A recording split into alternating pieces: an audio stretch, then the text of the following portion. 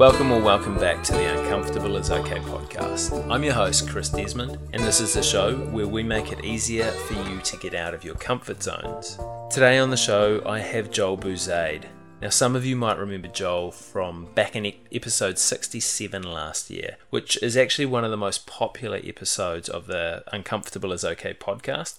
So if you haven't checked it out, make sure you go back and have a re-listen to it, because it's one of the most popular episodes for a very good reason. But for those of you that don't know Joel coaches personal growth, he trains high-performance team culture, delivers keynotes, he's a director of leadership at New Zealand Private High School, he's a lifestyle entrepreneur, he spent 10 years training, speaking and delivery skills.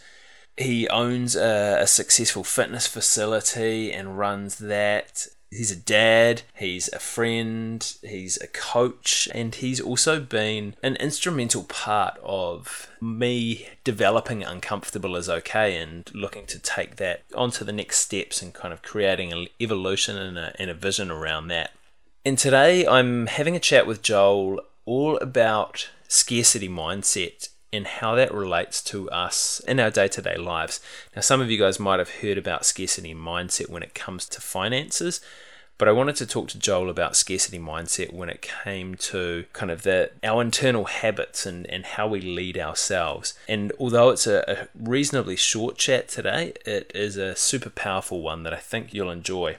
Now, Joel also has a live event coming up in Wellington called Life by Design, which if you head over to joelbouzade.com, you can find out more about his Life by Design live event, which is coming up in September. Well worthwhile checking it out. I'm sure you guys will get heaps out of the chat today between Joel and myself. Thank you so much for getting uncomfortable with us today. Joel Bouzade, welcome back again to the Uncomfortable is Okay podcast. Thanks, great to be here. Thanks for a little bit of a technical difficulty to start with, so we're back second time round. And thanks for coming back. It's been a wee while since we talked to you last. It has, yes. I wanted to have a chat with you today about scarcity mindset. And a lot of people will have heard the term scarcity mindset, but will kind of mostly relate it to sort of the financial side of things. But what I'm more interested in is the scarcity mindset and how it relates to ourselves. So can you elaborate a little bit on what a scarcity mindset is when it's kind of related to ourselves and to sort of our own internal leadership? Yes, good. Great question. Tough question. Like, what comes to mind for me is the scarcity mindset it's like the normal mindset. Like, I work with a lot of people, do a lot of workshops, and like people are constantly focused on the problem. And when people are focused on the problems in front of them, which is pretty much like what the world's made up of, right, as problem solving, is like we're constantly thinking about the problem and what we don't have, which is where, for me, scarcity comes in, which is kind of like the normal mindset. Makes sense? Yeah. Why do you think we develop that scarcity mindset and that focus on the problem?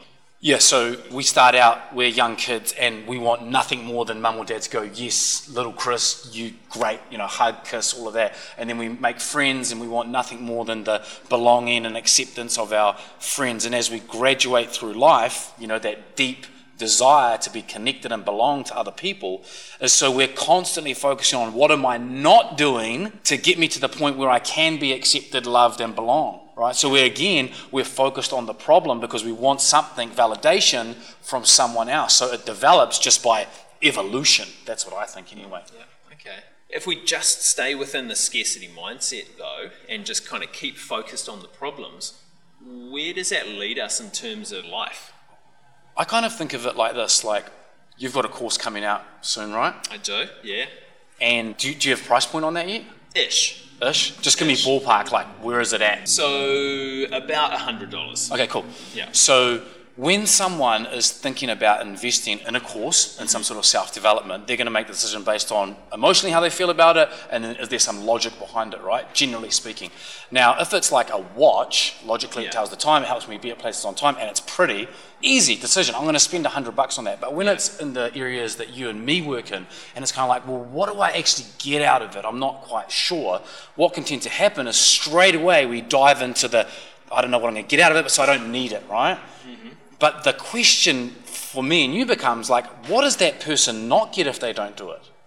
Right? Okay. If they don't do this course, what do they not get? So if I part with $100, say, and I do your course, then what do I get as a result of doing that course? That's where I want to be focused on. But we're so often trained to focus on, I don't have that $100 because I don't understand exactly what I'm going to get. I'm not going to spend that $100. So where does it lead? It leads to us continuing to do the same thing we've always done, which leads to the same results that we've always got. And that goes back to what we said in the first recording about, 95% of my thinking and your thinking and everyone's thinking is the same as yesterday.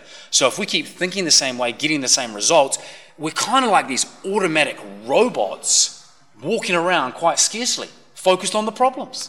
And I think the vast majority of people end up living kind of unhappy, unhealthy, unfulfilled lives. So if we just stay in that scarcity mindset, then that's kind of the road that we're heading down with. Absolutely, and it's normal, right? I mean, there's so many people out there that are unhealthy and all those things that you mentioned, and so it's easy to validate our thinking against all the other people out there that are doing exactly the same thing. So I think it's actually like a blue ocean against the grain, something quite unique to get out of a scarcity mindset and go and do something a little bit different. Yeah. So with that being said, mate, how do we go about changing from a scarcity mindset to, I'm assuming it's an abundance mindset? Yeah, man, whatever. I think the key is to get really conscious about how you're thinking. So when faced with the opportunity to dive into your course, or faced with the opportunity to go on a camping adventure with your friends, or faced with the opportunity to start a new gym membership, or whatever it might be, to not just let the automatic shortcuts that have made up our life in the past continue to produce the results that we've always had, but to actually get really conscious, and this is hard work, right? To really think through, what could I get out of this? What would be the benefits? Draw a line on a page, pros and cons list. If I invested $100 into this course, what could I get out of this? And to start to think abundantly, about the benefits of taking a risk, of going the distance, of trying something new.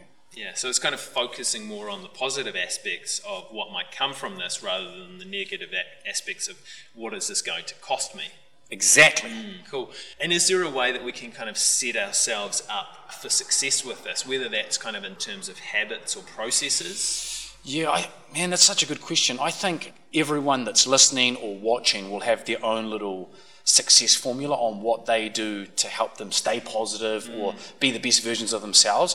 And what I would say to that is, one, if you've got that, really try and ramp that up so you generate momentum. I love that word, momentum. I think if you're going to focus on the positive of something, do it consistently so you become like this consistently, habitually, you start to focus on the positive again and again and again. You generate a certain type of momentum, and then we connect again, right? Because of the positivity. It's not because we're talking about how bad things are or how, it would be nice to have a few more hours sleep being new dads, right? Yeah. And if we continue to labor in the negativity, which is normal, right? It's totally normal. If we continue to do that, then we might not see each other as much, right? Yeah. So it's about generating momentum in the domain or the realm of positivity. Whatever that looks like for the individual. Some people listening be my thing, how I fill my cup up and do my thing is, going and floating, right? Yep. Or it might be yoga, or it might be some form of yin. For others, it might be CrossFit, or it might be hitting the pavement.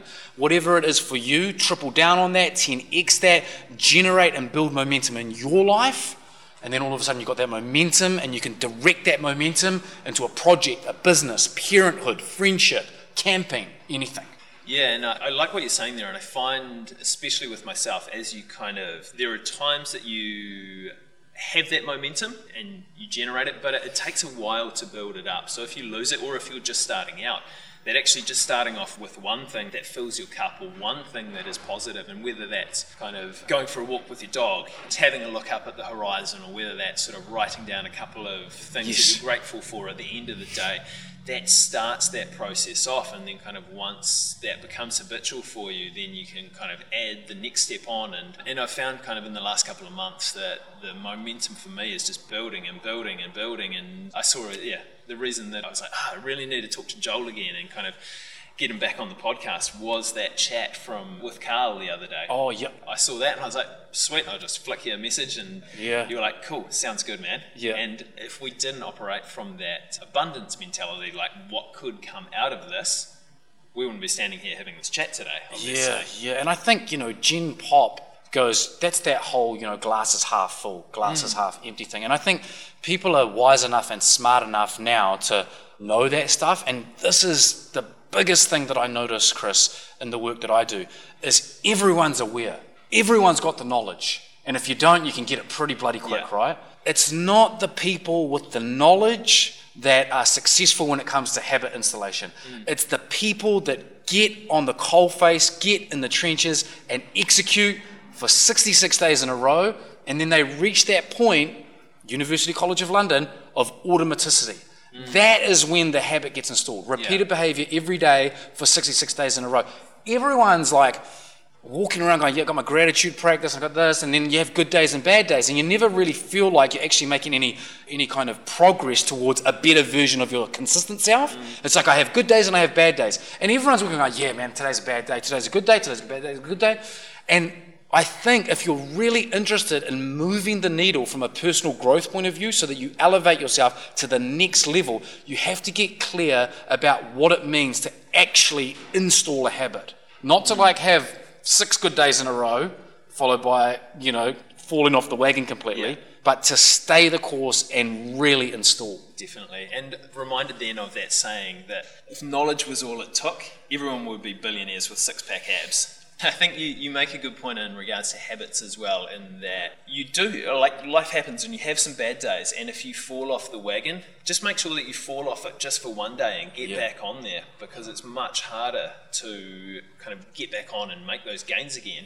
If you've had a week off, if you've had a day off, you're not going to hit 66 days in a row, but you're going to get back into that habitual place as well. Absolutely. Yeah. Joel, you're all about creating a life by design. How does cultivating an abundance mindset help us create a life by design?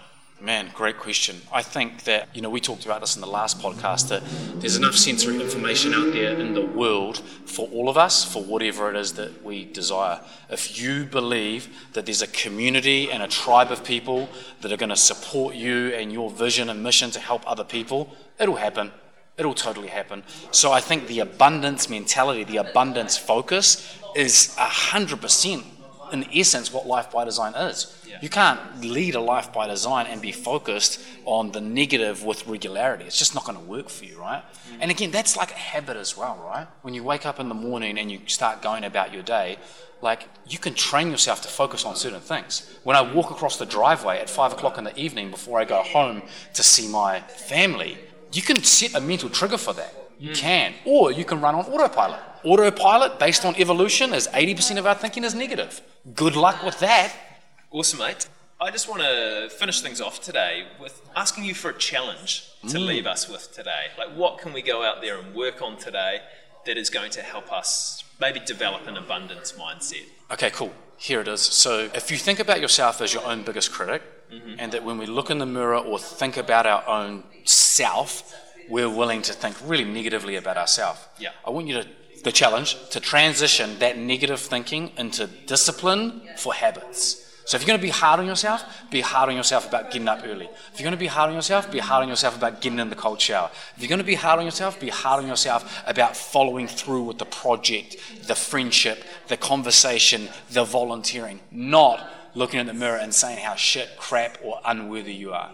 Transition the negativity into something that's going to breed possibility. Oh, I like that challenge, mate. Joel Bouzade, thank you for getting uncomfortable with me today, mate. Awesome, bro. Appreciate it. Cool. There you have it, chums. I'm sure that you enjoyed the chat between Joel and myself today. As I said, it's a relatively short one, but is just jam-packed with stuff and a lot of practical tips that you can go out and use to change your mindset from a scarcity mindset to an abundance mindset over the next week. I've been trying to work on a couple of those suggestions that Joel made as well, and it's tough work at times, but it's also very enjoyable, and it does kind of open you up to a few more opportunities. If you're going to be around about Wellington in September, make sure that you head over to joelbouzet.com to check out his live event, Life by Design. It's a 2-day live event here in Wellington. And if you can imagine the value that you got from this 15-minute conversation, multiply that by 2 days. His event's going to be epic, so definitely check that out. For those of you who want a couple of the most effective strategies that I've found and I've discussed with people on over 100 episodes of the podcast, head over to getoutofmycomfortzone.com and you can download the top 5 strategies over there. So that's getoutofmycomfortzone.com. A couple of quick thanks before we sign off for the week. Thank you as always to my brother Jeremy Desmond for the amazing theme music. It's epic as always. Thanks to Jyland for doing the editing on these shows. Thank you all for tuning in and listening to us. I love that I get to spend a little bit of the week with everyone out there on the interwebs. It's a lot of fun.